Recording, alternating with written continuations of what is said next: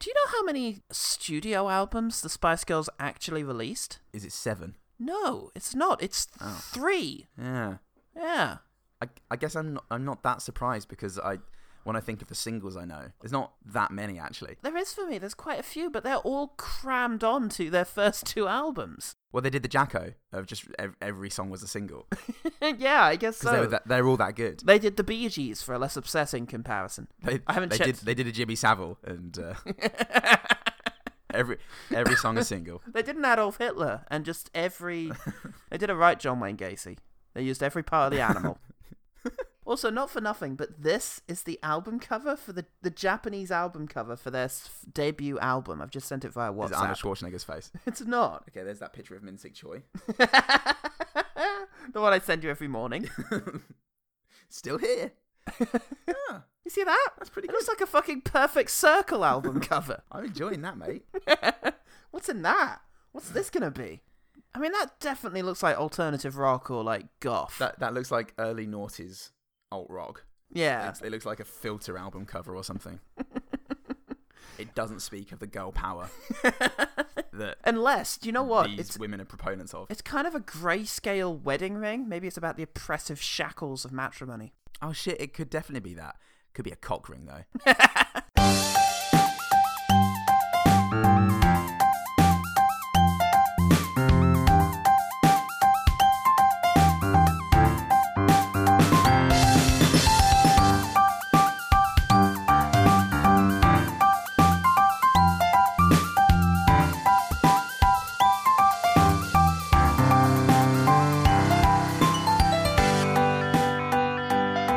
Welcome to One Good Thing, the podcast that's quite literally bringing you everything.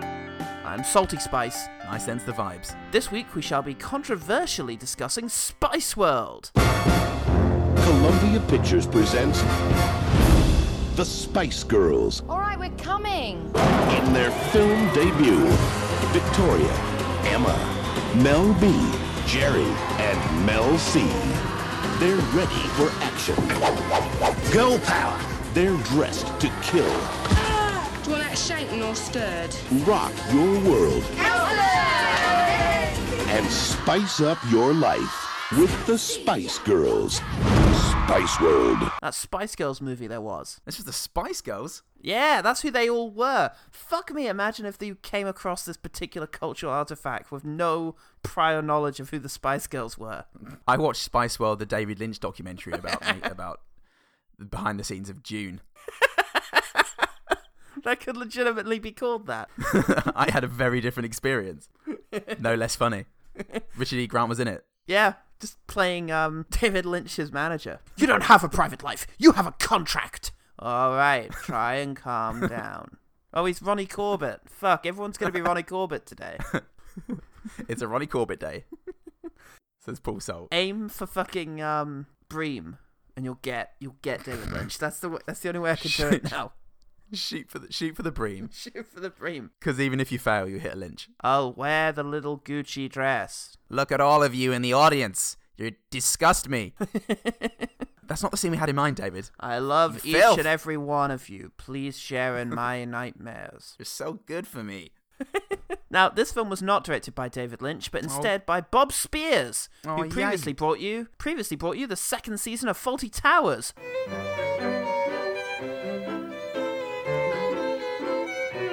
And That Darn Cat.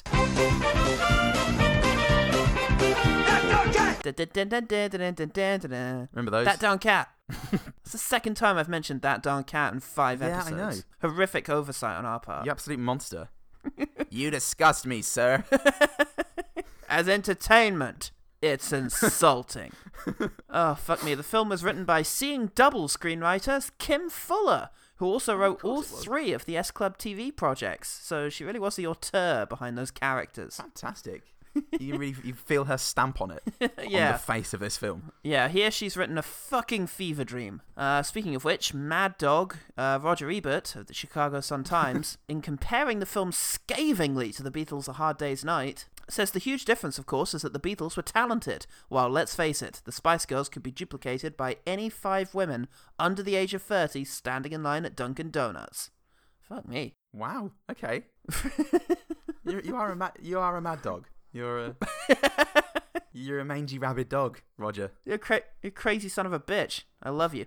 The Beatles film played off the personalities of the Beatles. The Spice Girls have no personalities. Their bodies are carriers for inane chatter. Aw. The Beatles film had such great music that every song in it is beloved all over the world. The Spice Girls music is so bad that even Spice World avoids using any more of it than is absolutely necessary.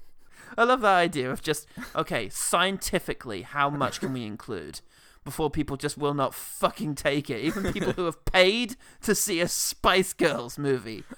How much before they're just not going to put up with any more of this? Even Spice Girls fans have a limit. And that limit is yes. That's why all of their gigs were 3 songs, and then everyone called it a night. Spice Girls, I love this. This is the best. Oh, I love this track. I love this track too. Oh, I don't know how I'm feeling about this one. I love it, but it's feeling a bit weird now. Oh, it's over, thank God. It's getting a bit much. Now. The film is, however, enjoyed by regular folk, and it's something of a cult classic. Mrs. L. Black on Amazon says, I was a true Spice Girl fan as a child, and yes, I ordered this, but not for me, for my daughter. Because I fucking hate her. It was intended as a joke, but she loves it, which I'm over the moon about. Ha ha. Now, buying joke, not real presents is something that kind of people in their 20s will do to each other when you buy them a trashy romance novel or something. For a kid, it's a bit of a conceptual leap that you're expecting them to make. You're setting a precedent as well. Oh, thanks, Mummy, I love this. Do you? Twat. Fucking idiot. Wait, am I supposed to like this? Or I don't even know anymore. Sweetie, always react insincerely to everything you're given. It's the only way to protect yourself. That's the lesson from me, Mrs. L. Black. In her 5-star review, Mrs. C. Boucher off Amazon raves as described. Slow down, love. God, the enthusiasm. The sheer naked love. All this girl power is really going to their heads, I think, mate. Ooh, I think I could write a Spice Girls song. Giving you everything, you're as described. That's what it says on the tin. It's getting a bit Chaz and Dave at the end there. You're lovely, jubbly, as described. Rabbit. Spice Girls.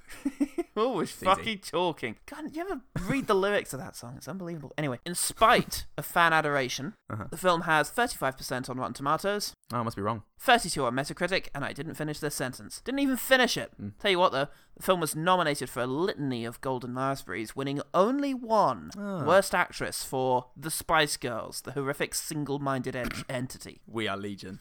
Ooh, we are many. Legion. We are Spice Girls.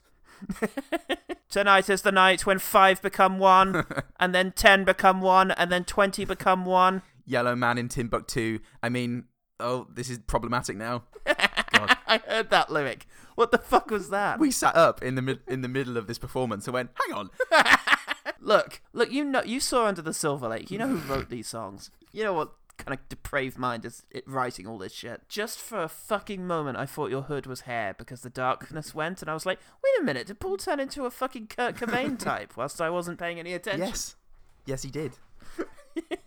The 90s, we've all turned into our 90s equivalents. I look exactly like Tony Blair, and Cummins turned into a grime rocker. Yeah, at my heart, I just want to wear jeans all the time. I just want to move Labour to the right. Anyway. Lots of 2-men, no 3-men, but some very exciting progress for some big players, I think. There's some exciting things coming up. I can't wait for our next UK 90s sex comedy because they're all going to come in. Yeah. The next one that stars fucking Barry Humphries. So, Paul, you wannabe. Whoa. Why don't you want to wear the little Gucci dress? Richard E. Grant could wear that Gucci dress and no one else would ever have to wear it again. He is stellar in this. He is a shining star. He sure fucking is. God almighty, that man. That gorgeous man. God, he was beautiful as a younger man. You forget this. You forget this because of his burning intensity, but he was a handsome drink of water. So you forget this because of Corbyn, but the facts are there. They're trying to rewrite history. Now, we always assume, we make all these jokes just assuming that everyone out there is aware of our actual positions on things. And I think each other was just out there going like, these people are monsters. I think it's best just to make jokes about everything, and then just have people guess. I wonder what Paul actually thinks about anything. The Red Letter Media approach to political commentary. Look, the movie begins with Bond-style silhouetted figures and a saucy song. Oof, it is saucy.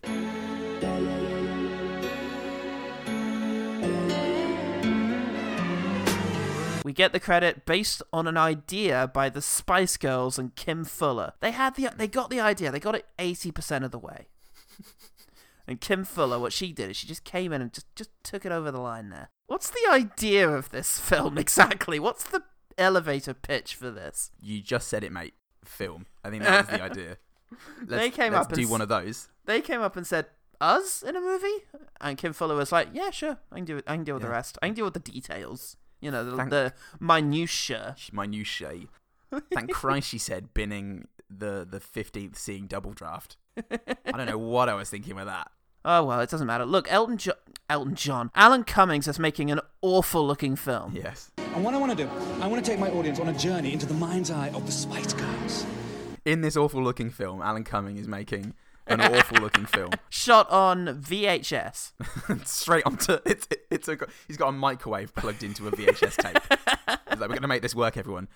And finally we meet the Spice Girls. Yeah, and they bump into Elton John. Great glasses, Elton. I like that. Thank you very much. Thank you. Come on, girls, we've got to go. Sorry, Elton. No way. Yeah. I hope this is a sign of things to come in this movie. No. Now, the Spice Girls are desperately trying to avoid their fans by slipping out the back, because they just... Oh, fuck, they cannot deal with it. But oh no! Not again. They've been spotted. Maybe it's because they parked their incredibly inconspicuous bus out the back. Their Brexit bus. It's so lovely to see you all. £350 million a week, everybody. I didn't say that, actually. I think you'll find. Not once. If you look... Shit off. That is the Brexit bus now. You see, that's the thing about nationalism, everyone, is that they reclaim all the symbols. What could have been more British than the Spice Bus? And it's just all... We can't even have that anymore. It's been banished to the Isle of Wight. Oh, Christ, they do an interview with Jonathan Ross! Oh, what? I don't have the faintest idea what that means, but it's gonna be great. He's not in the movie, is he? He's in the real movie! boy. I know, and he's playing Jonathan Ross. Oh. I've written the word Americans, thinking that that's enough of a prompt for me to be able to fucking guess the joke I've thought of. Oh, wait, here we go, mate, here we go. Oh, Americans, eh? Oh, what they like? They must be so confused. It's ridiculous. I mean, the writer? You've got Not Jay from The Wire. That was it. Isn't it? I had to. That was a note for me to find out who the two Americans were, and I didn't. It's Norm from Cheers. Can you see the merchandising? Yeah. Norm from Cheers is there, and his friend who looks like every Hollywood Mark Heap. screenwriter. Yeah, Mark Heap. American Mark Heap. Crocodiles. Their manager is Richard E. Grant. We should probably explain the plot, not just me doing a relentless list of jokes. Yeah, they're going on tour. They're driving around in their bus, going from gig to gig, preparing stuff, and Richard E. Grant is their manager, and his boss is played by Roger Moore! When the rabbit of chaos is pursued by the ferret of disorder through the fields of anarchy, it is time to hang your pants on the hook of darkness. Yeah. Whether they're clean or not. What?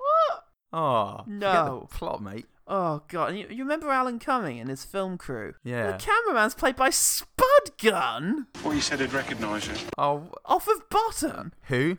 Says everyone. Except for us. Except for us, because we're amazing. The guy from that Lee Evans comedy? You remember? Oh, yeah, great. So What Now it was called. It was actually... Oh, yeah, of course. It was actually pretty funny. More than you deserve. It's insulting. So You spineless squids. the girls are stuck to such a rigid timetable that it's actually painted onto the wall at the back of the bus. Completely unchangeable. It's literally printed up there. We have some banter between the ladies. You love it really, Emma. You play up to it all the time. No, I don't. Yes, you do. You're doing it now. I'm not. Yeah, people are really shallow. They only judge you on what you look like. Exactly. Did you know that the largest fish in the world is the manta ray? And then there's a little ginger one that is full of useless information about manta rays. I don't get it. Why do people stereotype us all the time? Oh, some jabs. Oh, fuck yeah. Do some you know thrusts. what? Those personalities of sporty, scary, Posh. Yep. I've left one out. And Ginger. Those are just bound to, the Ginger personality. Yeah. Those are just bound to clash. Baby was the one I missed out. Baby is the one you missed out. I was waiting. I've got a friend who's a bit baby, and it's just really hard, The topic of Brexit comes up, and, it's just, they just want mushy peas.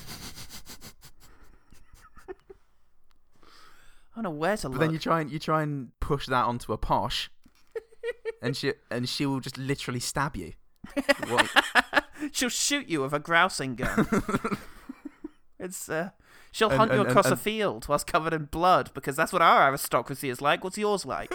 They go to a recording studio to practice a song, which is being hosted by Jules Holland. Okay, let's do it once again, please. Fuck off. I know, that's the whole BBC late night lineup now. What? They've got them all on board. Did the Spice Girls ever play Jules Holland, Paul? Probably. I mean, what was Jules Holland back in the mid-90s? Nothing. Fucking nothing. Nothing without a baby. They cruelly mock a guy for getting a single note wrong. Hold on, what's going on? Sorry. What are you doing? Sorry, my fault. Sort your fingers out, Div. What have you done? Left your boxing gloves on? Throughout the entire thing, Mel B is dressed as an astronaut. Why? I did, what came out of my mouth in that scene was, what is she wearing? And then Nell went, who? And I went, that's a good point. I don't know anymore. But, I think most of them are on point for their usual costumes. Baby's dressed exactly like a baby in a pink cocktail dress. Posh is dressed like a posh lady who's been to Aldi. Blood-soaked jodhpurs. But Scary's wearing it. Is it about the sort of fear of technology in the future? Space dementia. It's existentially threatening. Scary Spice is taking her brief to dress frighteningly way too seriously. She's planning a costume that represents postnatal depression, and it's just not on. We can't have her wearing that at Wembley. Costume by David Lynch. It's more than you deserve. That's getting pretty fucking good, man. If I do it every minute in this episode, it's bound to get better. Oh, fuck me. Anyway, not everyone's on side with the Spice Girls, though, because that's what we've demonstrated so far as the overwhelming support that they have. Barry Humphries. Spice Girls split up. Think how many copies of the paper will sell with a headline like that. Oh. Transphobic former Australian love heart Barry Humphries, fantastic. He's here playing a Rupert Murdoch type with his PA, Jason Fleming. You told us to write that story, Kevin. I when I saw Jason Fleming, I went, oh, brilliant. He's a two-man. He was in X vs. Sever. Of course, I mistook him for Ray Park. They are similar kind of concepts, but Jason Fleming is good, is the thing. This must have been like the year after Lock, Stock, right? Must have been. Fantastic. Whoever directed this, his name isn't printed in front of me, whoever that fucking maverick was, must have been watching Lock, Stock and was like, oh, Vinnie Jones? No, we can't get him. I'll get the other one then. Get any of the others then. Who gives a fuck? Hugh Laurie? Hello, ladies and gentlemen. 4 horrible murders perpetrated by the same ruthless psychopaths. He shows up in like a dream, like a wonderful dream. It's not even needed in the film. They're not even asleep, but they think about what would happen were Baby Spice to be involved in a highly contrived Poirot-style situation with Hugh Laurie in Poirot's role. Well, the thing is Baby's got such a strong baby personality.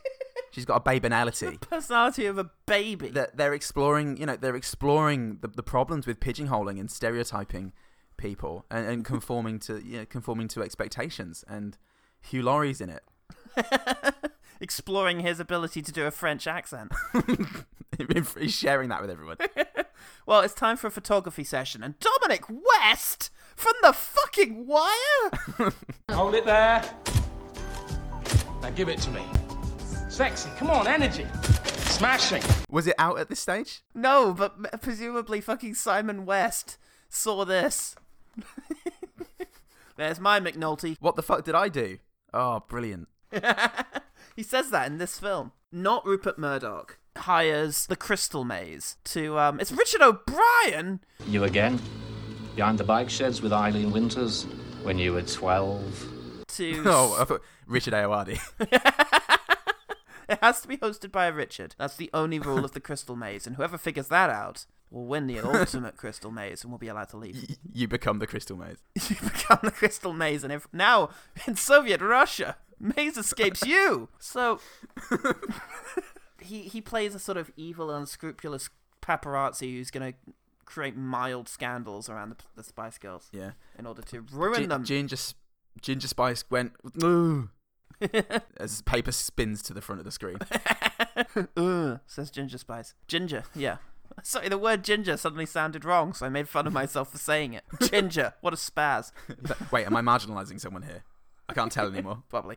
Speaking of being marginalised, Sporty's not allowed to say what teams she supports, and so very broadly speaks about football. Yeah, well, I should be at the footy now, and if I'm not there and they lose...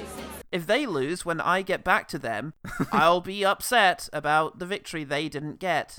Starts using like gender-neutral pronouns for a football team. Go team! I support football. Come on, you team! She's allowed to use her accent though, so you know, that's her basically. That's all she's got. Yeah. It was nice of them to let her have that because they took it off Cheryl Cole. Anyway, they're at a big party. Jennifer Saunders, Bob Geldof, Peter Sissons, Richard Briers. These are his shoes. These are Manta Ray's shoes. These are his glasses. What's wrong with the hair? Everybody's always going on about the hair. Yeah. The Spice Girls have cast doubt on the religious conviction of the Pope. I'd like to know what evidence the Spice Girls have to support these allegations. Oh! You're right, mate. Paul, do you want to take a minute? I pulled my cameo muscle. You should have had that taken out when you were young, mate. I don't want to like drag the mood down, but you need to get that looked at, actually. Shit. God. Take a break. It comes right out of my face as well. This might explain a lot, actually. Go and join the NHS queue, and we'll come back and we'll reconvene once you've got that whole area scooped out. I can't even remember. Richard Briers... Oh, Richard Briers is playing like a bishop because the unscrupulous reporter manages to report one of them says it's the Pope Catholic and they make it a whole like thing. Yeah. And so it becomes a hilarious gag. It does, doesn't it? It does, actually. I can't remember if it's directly to sort of quell the fire, but they then go to Italy to record a thing, right? To perform a thing. Is that in front of the Pope to make him happy again? That's what the Pope demands. Mel B dresses up like an astronaut again, because why the fuck not? And they all perform a Gary Glitter song.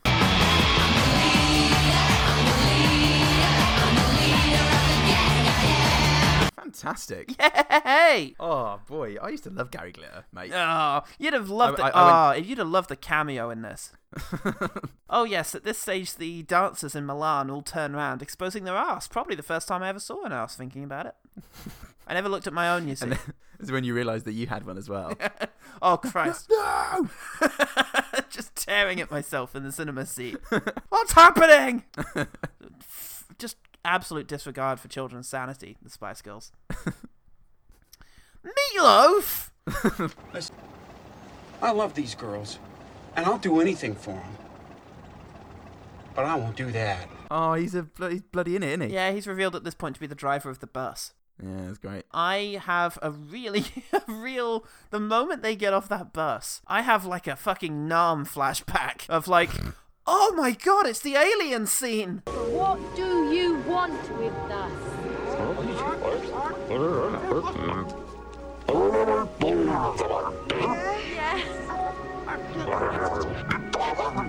Like, I honestly probably hadn't thought about that in a good 2 decades. Oh, that took me a minute. I forgot about that completely. What fucking scene that was. What the fuck was that? That was like a traumatic childhood incident coming back to me. This is Lynch, right?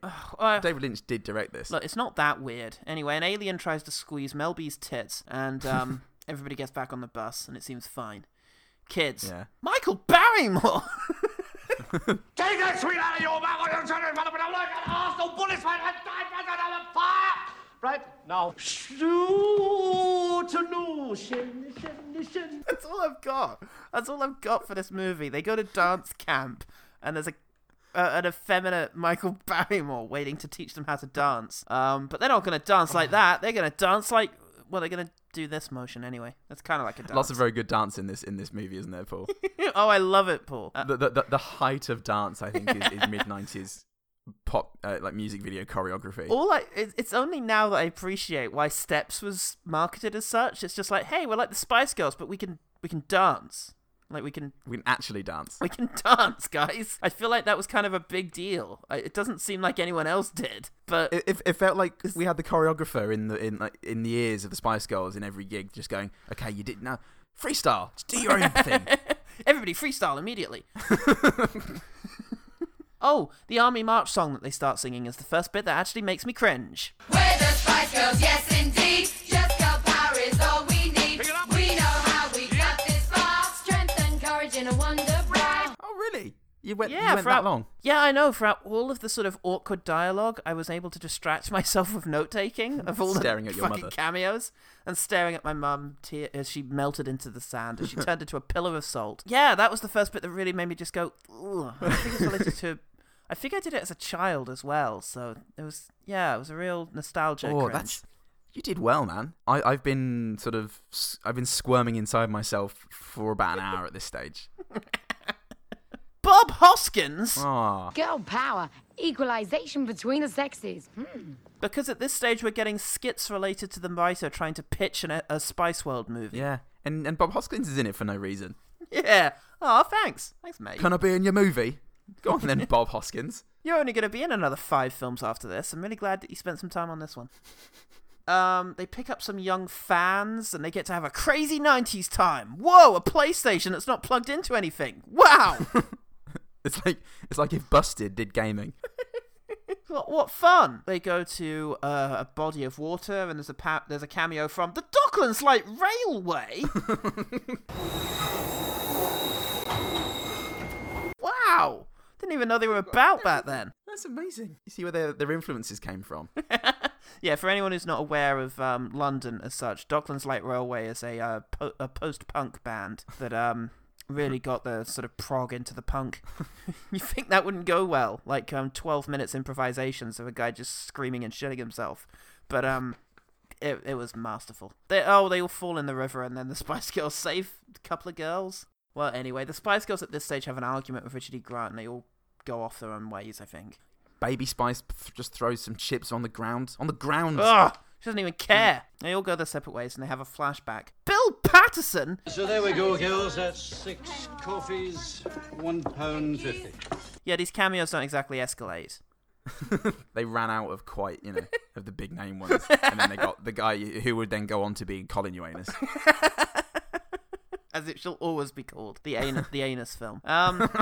Yeah, they have a flashback to the pub that they did completely fail to save, that they didn't use any of their influence or money to try and preserve. Bill Patterson is seen hanging in the distance if you look carefully. They have a sort of, I don't know, thought process that stars Stephen Fry. Aww. You are sentenced to 20 years of having to appear on cheesy chat shows in Taiwan, talking about how you used to be famous. Just fuck off at this stage. Just get the fuck away from me at this stage. This is awful. This is like zombies of former loved ones coming back to get you. Oh, a nice bar scene. This'll be nice. Elvis Costello! So what can I get you? Gin and tonic, please. You made that a double. Yes. Oh, mate. You know what we didn't notice? We didn't mention? What? The pregnancy subplot. Oh, their friend's pregnant, and then she has birth. They give birth. They take their heavily pregnant friend to the Ministry of Sound. Which back in those days was in Westminster. Which back in those days was in King's College Hospital.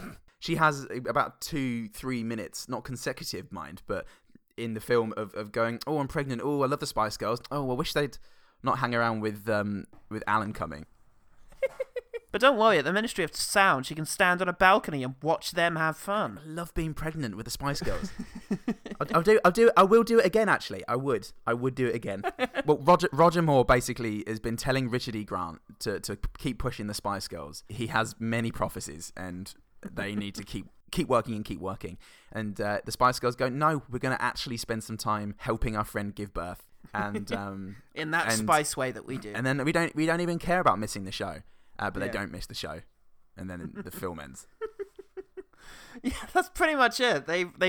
There's a long scene of them racing towards Albert Hall, whilst the screenwriter sort of very metally describes what's going on. Yeah, they really forgot to space that meta stuff out in the film, didn't they?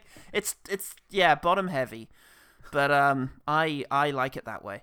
And yes, they eventually come in. And I cannot lie. They run up the steps. I like stuff metatextual, and I cannot lie. So they run up the steps, and the Rocky theme plays, and it occurs to me this is probably the first time I've ever heard it. So that and men's butts was my main takeaway from this as a child. And when you finally saw Rocky with your mum, you looked up at her in wonder, and as she saw you about to pronounce the sp in spice, she just shook her head and went, "It's not that way around, Paul." Did I think Sylvester Stallone's 1970s bittersweet masterpiece was referencing Spice World? Yes, I did. Yes, I did. I was Paul Salt, the author of Cobra. So they get to the gig and they perform and everything's fine. Of course it was. It never wasn't. Yeah. There's nothing ever not fine about it. There was no conflict. It was fine. And everybody... Oh, that ticking clock, though, Paul, of having to play a gig that they've always played. Everything's fine. Barry Humphries slips into cultural irrelevance and everyone celebrates the end. So that was Spice World. Yeah. World of Spice. World of the David Lynch, Barry Humphries docudrama. What did you make of it? Pretty cringy, pretty boring, Paul. Oh, I would say cringy but not boring is my takeaway. I cringy but still found it relatively entertaining. I think was how I came away from it. To be fair, it was full of our plot retelling of this guy, this person. Yeah. It was that, and there were loads of moments where I turned flabbergasted to Nell and went, "Oh my god, it's this person! They're doing this thing!" but they managed to have moments of just pure grey boredom in between. Okay. It was like a tent that was held up in 78 different places, but just sagged in between every single point. Oh my god, this thing! Oh, I'm not paying attention to this scene anymore. Oh no, it's this person! I'm literally dead inside. I think it's a film that knew its weaknesses, and those weaknesses were the Spice Girls. They can sing and they can dance. Yeah. Well, they can perform Spice Girl songs. Well, we can give them that. Some of them can sing, and some of them can do backing vocals. And they can all just about shuffle. We're getting, let's say, mixed results with the acting and the comedy. So, let's surround these fucking girls with every crazy idea we've got. And I actually imagine this is kind of like Jurassic Park, where you hear that there's only actually 6 minutes of dinosaurs in the entire film. Yeah. If you actually added up the time in this movie not committed to the mostly male supporting cast, girl power, or to them performing their songs, I'm guessing you'd have a pretty lean biscuit of a montage. It would be a biscuit you could eat on a diet. It would be a wafer biscuit. It would be like those chocolate digestive wafer biscuits they're selling now. It would be... I hate that. Yeah, you need to eat 2 of them, really, so what's the fucking point? What are you trying to do, McVitties? You need to eat at least 2 to feel the same guilt that you would with a regular digestive. Yeah, I mean, there is no film, and it's not well written, and it's... It's interestingly written. It's not boringly written for me. It's like... I mean, it barely feels written. It feels... I don't know, improvised. Yeah, well, I mean, what is the thrust of this movie? Is there one at all? It's just the Spice Girls fucking around. Yeah, that's definitely it, and there's something a little bit punk rock about that. The best I ever heard punk rock defined was on actually Charlie Brooker's Games Wipe, where some Scottish guy was defining it in the context of like early computer programming, and he said that what punk rock was all about was what, you can't play a guitar? Fuck it, pick one up anyway. This feels very much like the movie of fuck it, pick it up anyway. Can't make a film, can't write characters, can't tell a story. Fuck it, do it anyway. This is the movie that, like, if you're... The Spice Girls were always defined as, like, what if your mates were in a band, right? That's kind of the nature of them. They were not polished, was the appeal. And so, it's like the movie that your mates who are in a band would make. And there's an appeal to that. And I think that actually that approach to the filmmaking process of, fuck it, let's just put as much as we can in here, really makes it compare favourably to something like Seeing Double. Yeah. Where not only did they only fill their film with S-Club, but they doubled the amount of S-Club that there was. Would the Sex Pistols come on stage and be like, all right, fuck the system, everyone. It's Mick Jagger. Welcome him on stage. Not even Mick Jagger. It's look, it's Ronnie Corbett. We've also got Elton John on to do a number. Yeah, only not do a number, just be bumped into in a hallway. It's very much just sort of what is there much that's punk rock about leaning on very like well established household names? I guess you can see that as all a little bit cynical, but I can't help but feel that, I don't know, just a little bit of affection for the people who did actually show up in this, because it's very out of character for quite a lot of them. I'd love to have seen the pitch to Roger Moore. I liked Roger Moore in it. I think exactly. And everybody was definitely giving it their all. There was nobody in there who was just like, no, I'm in here doing a bloody thing for the Spice Girls, whoever they are. Good in spirit, and it is crap, but they tried. And they had some fun. I'd say it's charmingly crap. I think that's why as a cultural relic, you can look at it and go, wow. It's very interesting. This was Cool Britannia. This was the first year of Tony Blair's premiership. I mean, I'm just amazed that the cultural impact of the Spice Girls was so short. Because in my head, it's like they were the 90s. You know, they were the whole 90s. But really, they only really seem to occupy the cultural zeitgeist for about 2 years. And I think it's probably better that way. You know, if they kept releasing albums that just got progressively worse, then it wouldn't have. Sure. It wouldn't be this short, sharp punch that people remember. You know, that left a bruise. It would just be that fucking friend you hate who will never leave you ever. With that being the case, yes, this is an interesting monument to a surprisingly brief period of time. So let's quickfire about it. Quickfire. I think Too Much made for quite a good intro song. It was kind of Bondy with its weird sort of melodic opening. I did write, I love how crap this intro is. And I can't remember. Is it because the Spice Girls, when their faces come on to the multicolored background, it's very blunt. Yes, it's very bad. Quite flatly lit. It's again, charmingly crap. Mel C's a very good singer, and but she's my favourite actually. She's my favourite. You know Spice what? Girl. In the same way that as a boy, I used to like Rachel Stevens, but then I grew up and preferred Tina. As a boy, I do think I was into the Jerry Halliwell. Oh yeah. But having grown, it's all about the Mel C. And I wonder what that says about my growing tastes and sophistications. You know, just the nature of what it is I'm willing to wank over. Anything, literally anything. Well, no, it's gone from anything to most. And I think that's real progression. Are there things in my character? Are you seriously telling me that there are things that you wouldn't wank over now? I don't believe you'd ever take a step back and go, not this one. Just looking not this one. I'm not a young man anymore. Looking at a car on fire. Still gonna give it a go. I've got the afternoon. I'm just projecting. It's interesting. Listeners at home, what do you think? Right in. 2 little details from the Roger Moore phone call. The first one. First of all, he gets angry at one stage and kind of barks something. No! And I don't think I've ever seen Roger Moore angry, even in any one of his 7 Bond films. I almost said Moore films. His Moore Bond films. They were just Moore films. It was just the daily life of Roger Moore. And then when he hangs up the phone, Richard E. Grant's like, great, okay, yes. What did he say? Haven't a clue. Yeah. I really enjoyed the escalation in those scenes of him stroking various animals.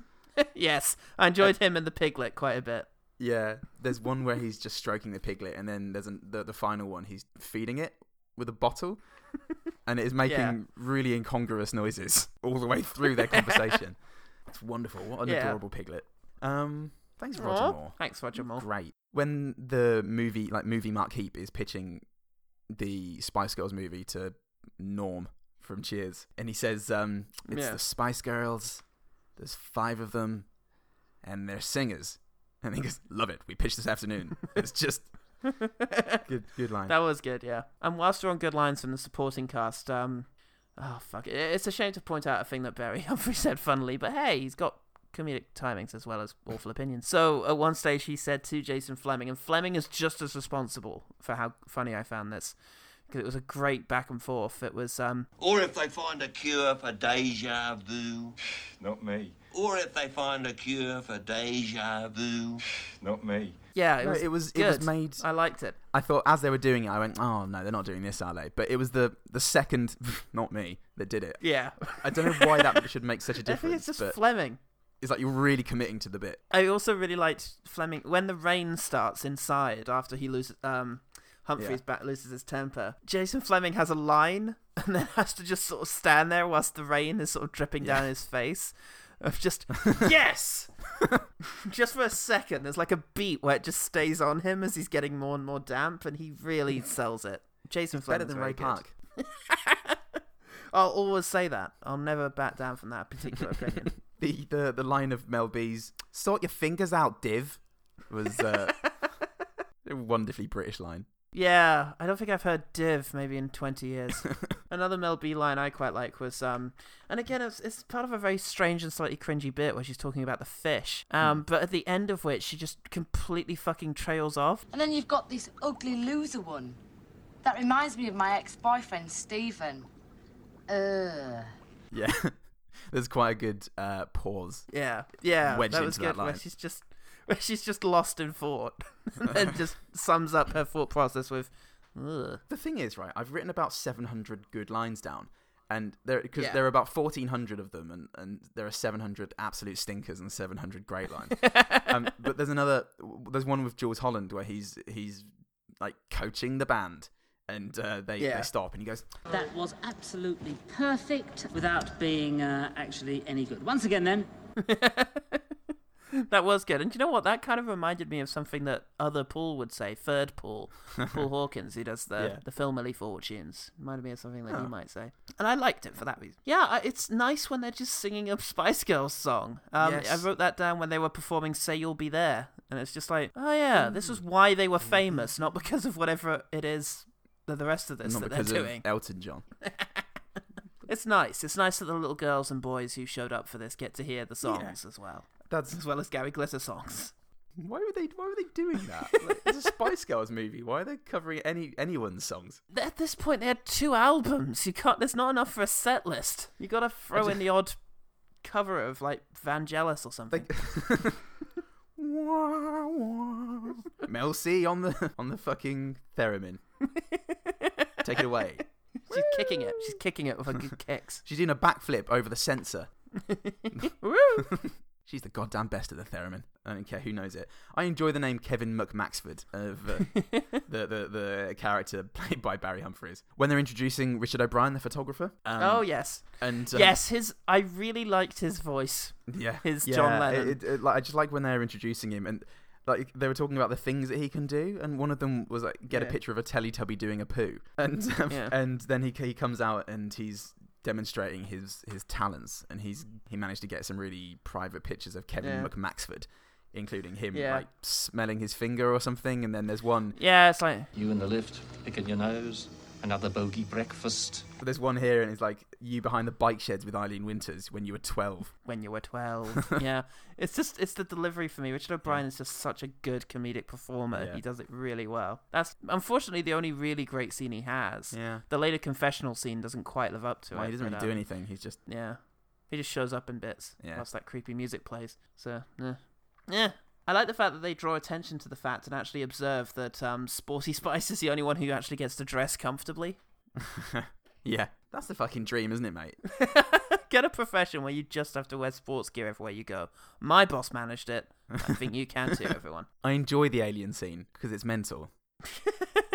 Because it's fucking deranged. Yeah, I mean going to the alien just going out and grabbing. Is it Jerry's or Mel B's? Yeah, it was Mel B, wasn't it? It was Mel B's whilst Jerry looked on. And I've got to say, knowing subsequently that those two had a bit of a fling in the Spice Girls, there is some chemistry there, if you look carefully. A couple of looks. If you look very carefully. If you look very carefully, if you wank very carefully, then you can certainly make something happen. If you wank the wheat from the chaff. It was the 7-day wank back then. And it was 4-day wank. Shit, I don't know. Tim Ferriss is very disappointed in your wank week. Did you manage to successfully tie in wanking with a sort of 70s political concept? No, not this week. Back off. Maybe next week. Let's see, you do it reliably every single week. I am trying, Simon. But Simon. there's a couple of bits in that scene where the alien goes out to just very slowly grab Mel B's breast. And then the subtitle underneath is, "I told you, shake hands." and then it comes with the other. Mean? Then it comes with the other line, "Give us a kiss, ginger one." Just the best writing in the entire fucking movie, and it was subtitles that you missed. I've always got time for Hugh Laurie's terrible French accent, which is identical to his terrible German accent, as seen in things like Blackadder. Yeah, I've got a lot of time for that. Oh, Hugh I'll Laurie's write wonderful. it into my week. Such a fucking great comedic performer. Yeah. Made me. I just forgot how great Hugh Laurie was. He's always amazing. Even in the fucking Alliance and Leicester ads, he's just always amazing. And you just forget that because he's not always around. It was a fun little parody of outrage culture, the whole Pope Catholic thing. That was quite cute. Yeah, it was a fun parody of the kind of argument that Barry Humphries would later try to use to escape any sort of responsibility for things he says. Can't even put people down publicly anymore without getting a small amount of feedback. Freedom of speech. It's not what that means ever. It's not what it's ever meant. No, freedom of speech means I'm absolutely free from all consequence of speech. They usually shorten it, but that's the full version. It's on the Magna Carta. It is the Magna Carta. It's what that was all about. It's what we died for. Mel C did sing really well during My Gang, and she had great eyes. Really good performance, and I really liked that. I liked during the alien scene, the sort of alien ship going bwam, and someone just shouting, "Pack it in, Mel!" as if she made that noise. Just amused me. The abruptness of it. The timing was good. Yeah. Mel C's bicep in the Mission Impossible spoof. I mean, there's a lot of Mel B related stuff in here, to be honest, but she had good biceps in that bit. Oh. And also in the bit where they're sort of improvising possible film ideas, the Bob Hoskins cameo. I like his little as he walks away. That was I don't know how that came about. Did she do that in the recording? Did he do it in his thing and she had to dub it? I don't know, but it's lovely. I liked it. Yeah. It's a nice little at the end there. Little treat for sticking around. Something like equality between the sexes. Yeah, it's good. Good old Bob Hoskins. You see, everyone in this, I just think, they were game. They were game for that. God bless. I like that they were game. When they're actually sitting around the bed with Nicola while she's having a baby, it cut to a couple of the Spice Girls holding her hands. And what I really wanted out of that was a visual gag where they were each holding her hand, but separately. So it would cut to about 6 shots of them holding her hand. A little wide shot of her having like 6 hands. Yeah. That's quite like, good. Like the 5-corner treehouse in The Simpsons, that kind of thing. Yeah. Could have been great. That was a good Zucker joke. He's all about that. It's a great Mark Zuckerberg joke, man. I can't wait to send it on to him at the next meeting of the people who could secretly control the world. You and him. It's just me and him and Neil Breen. It's quite a dynamic shot of the boat swerving and people falling into the river. That was really good. And also, I think Posh had some really good moments when she was actually in the water. Especially the line that was something like, This dress is dry clean only, Melanie! Oh. Melanie! There was good emphasis on Melanie and her thing there. Oh, I enjoy the line, Malcolm, it's the Spice Girls. Yes, I had that. It's the Spice Girls for you, love. It's very demonic transference, Michael. Malcolm. Sorry, Malcolms, but... Malcolm! Mental. Stephen Fry says something like... Nor does it have such a wicked, dirty, fat baseline. Yes. It was very jam. It was, for a second there. And I also just like the idea when they're in the pub of a sort of improvisational early Spice Girls, where it's like, yeah, we're just jamming, just perfecting the song we've got, as if they didn't have like 17 incredibly old men write that song for them when they were assembled. Older the better. When they're pitching their final story, the meta thing, which gets the Spice Girls to the Royal Albert Hall, thankfully, and they're pitching it in. There's this action scene. There's a bomb on the bus, and they've got to jump a bridge. And as they're setting up this bus jumping Tower Bridge, the movie producer Norm goes, "Sounds expensive," and then it cuts to a toy bus on a wire, just really crappily going over it. Like a paper mache bridge, and then cuts back to them going, "Not necessarily." That was unexpected. It was good. That's subverted my expectations. Oh, look at it go! It's like The Last Jedi. Bullshit. Now, fucking an attack on everything we hold sacred. Come on, let's re-edit this movie to not feature any Spice Girls. You can actually do that relatively easily. Okay, a couple of moments here. Meatloaf really casually just saying, "Whoa, hold your horses, Mel." Got to me. The dad's hopeful look when someone suggests that Jerry takes her top off. And he's just like, "Oh, that'll be nice." Would be, wouldn't it? Oh, I lovely. wasn't expecting that. Yes, I enjoyed that whole meta quality of the writers actually describing what's happening in the film. It was daring, dare I say. I wanted more of that. Like if they'd had that spirit in most of the film. And somewhere in there, the writer says, "There's not a dry seat in the house." You fill in your own liquids, listeners at home. That's the fun of the Anything you joke. like. I do quite like the idea of watching a Spice Girls that had been edited to remove like all evidence of the Spice Girls. Not because I hate the Spice Girls, but just because it would be what is that reveal movie? shot after reveal shot of celebrities just going, "It's me and it's me. Don't forget about me." At one point, just cutting to Elton John as he goes, "Woof." Yeah. For no reason. Oh, so just one other thing about the writer is just I really like the whole thing of suddenly they're on top of the bus. Why? And they're just on top of the bus. And it's like, how the fuck did this come to be? And he does a little quick bit of maths where it's like, wait, 4? Oh yeah, that's right. One of them's driving. Yes, there's 4 on top of the bus. Yeah. You just forgot for a minute. That was good. It's a very, and let me tell you this, very Rick and Morty improvisational. Why can't I say improvisational? Improvisational. Yeah, I struggle with that word. You do. I hate me. It's become a fucking embarrassment to me and this podcast. Well, anyway. I've learned from your regimen in the early days that eating a big bready, meaty snack before dinner is not good for vocal clarity. So Mel B snacking doggedly on bacon butters before going on stage every single night is a powerfully terrifying idea. You ever say you want? I'll tell you what Ooh, did a big meaty burp there. What I really want. Let's talk about Richard E. Grant, the man who gave the biggest shit about all of this. The hot chief. They've got fire in their eyes, hunger in their bellies, and great big shoes on their feet. Do you want me to go after the paparazzi, chief? I could start kicking your asses if you like. Put a couple of cats among a few pigeons. Watch the feathers fly.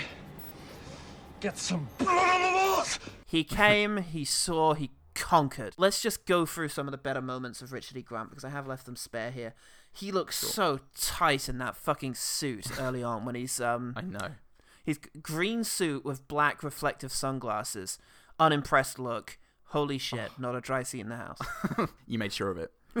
I pissed in them all. He is just wonderful. Whether he's doing that or he's this one scene where he's freaking out and he's just this bundle of awkward angular energy and just bending and screaming in this fucking leather suit that he has. It's just what an energy that man has and brings to this film. He does threatening really well. I like him saying to the Italian guy, "Your mother." Yeah.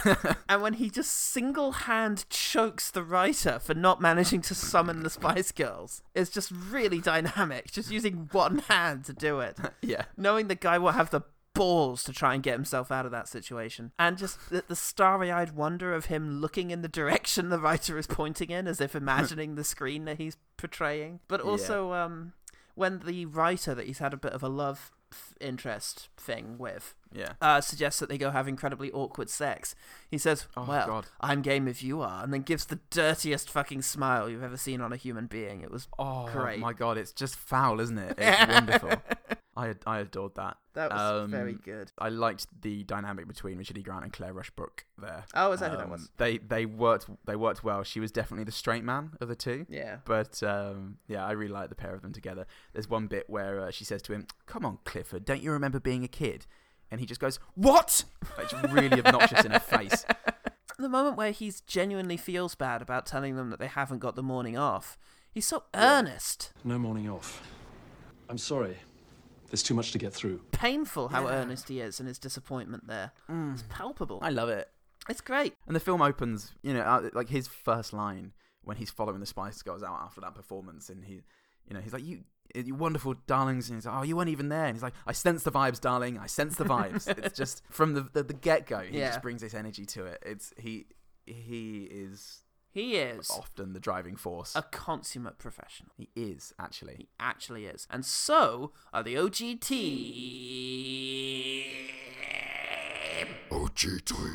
Jesus Christ. Scared the shit out of me. That's metal, mate. That's right. That's the true punk. That's the punk legacy right there. It's Heimdall's Dark Victory or whatever it's called. Frofgar's Beery Fart. Which is also a wine that you can pick up. I went to a Viking bar in Melbourne last night, and I'm pretty sure I drank a beer that was called that. Loki's drippings. Loki's crusty beard envy. Katie writes about it. Katie Maiden says, I'm so disappointed in you guys. I thought we were friends. How dare you? And 3 people liked it, including you. So I loved it. That was great. That was what needed to be said. We are scum, but we're doing difficult work here. We're doing the Lord's work. Sure are. Somebody needs to take down Spice World, Big Spice World, at this stage. Thank God. Thank God somebody's sticking up for Barry Humphries. Freedom of speech, Paul. We can stick up for who we want. So many people and are. No one's allowed to say anything. That's free speech. You're not allowed to complain about this. Beyond the Box Set says Victoria Beckham gives a masterful comic performance in this movie, and that is a hill we're willing to die on. Again, she's had some really good lines. She has. I will leave it at that. We have named them. Aussie Nerds said, it's super gay. Ladies, find your one gay friend and just have a blast. Double feature this with Supergirl or Hocus Pocus, then have a drag show. There's a lot in that. There is. In that tweet that I don't know. I wish women wouldn't limit themselves exclusively to one gay friend. I've seen it. They'll viciously attack a second gay person who tries to befriend them. It's frightening and very confusing for me and the gays.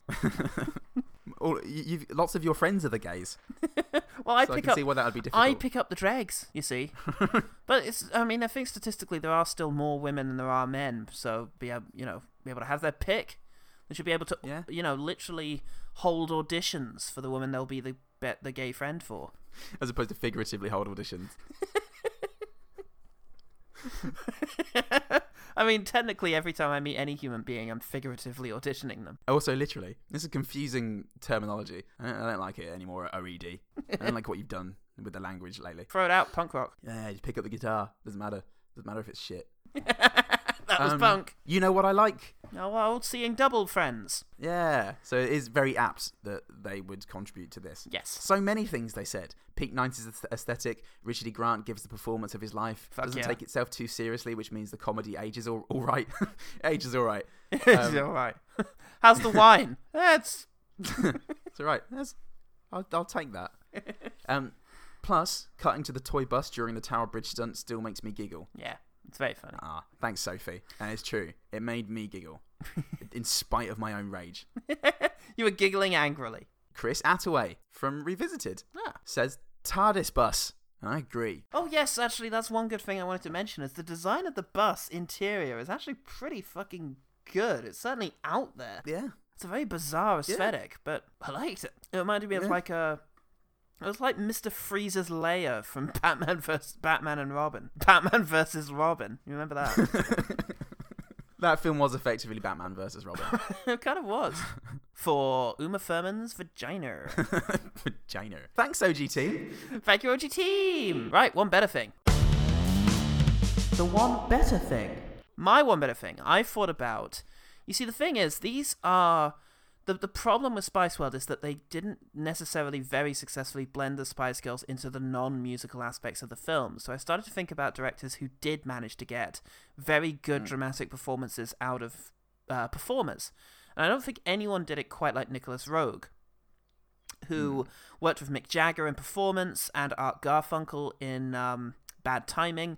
And with both of them, they managed to actually use their personas, their musical kind of acts, without them actually performing in the films to emphasize the character. You know, certainly Mick Jagger was this sort of oversexed countercultural icon in Performance, and that's obviously something that comes quite naturally to him. So he really blends the character into the work, and he never did it better than in The Man Who Fell to Earth, starring David Bowie. Cool.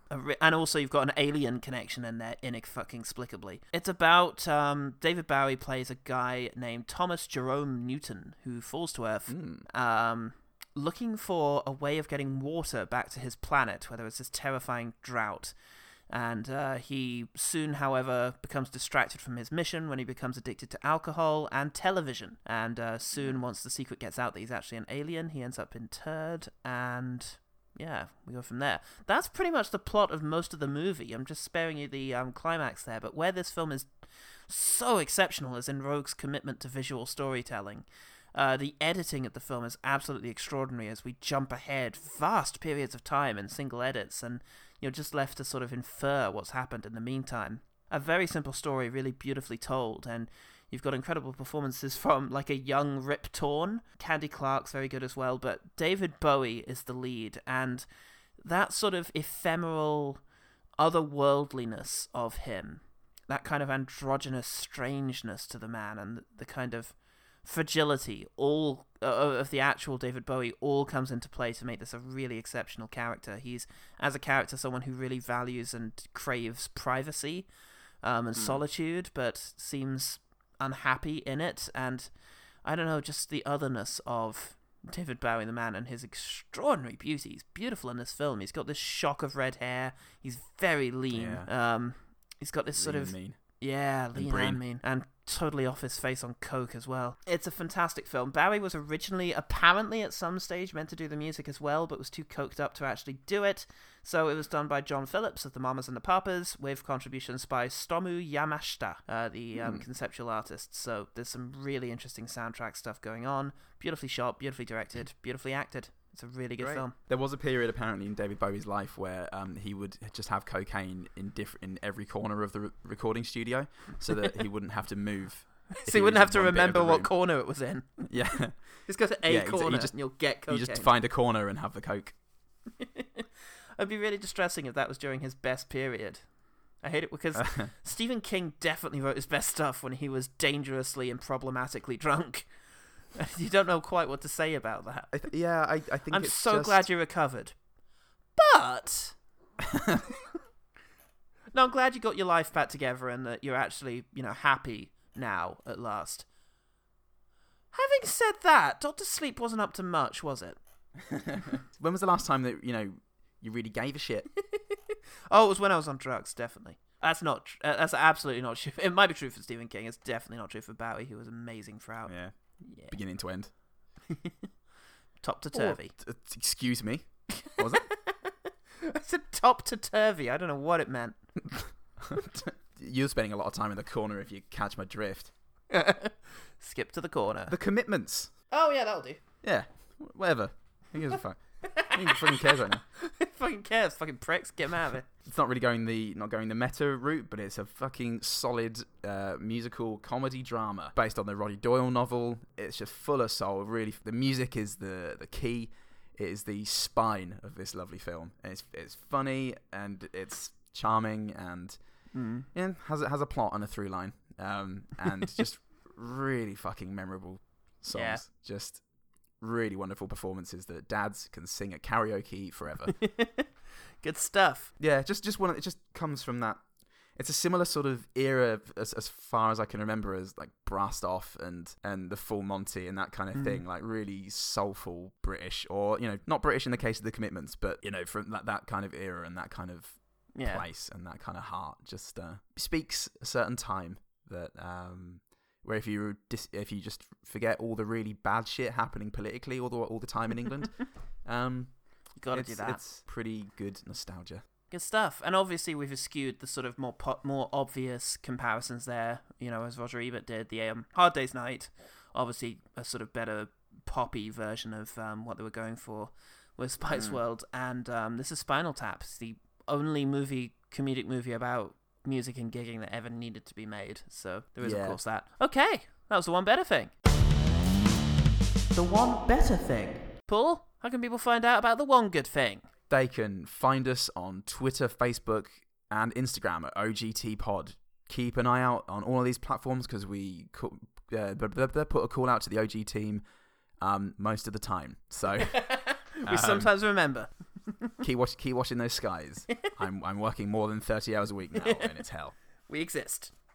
If you wanna send us an email, you can do so ogtpod@gmail.com. You can find us on the platform that you are currently listening to us on. But if you fancy a change, if you fancy a cheeky change your platform. You can do so and find us on iTunes. Yeah, you can have a platform party. iTunes, Podbean, Stitcher, YouTube.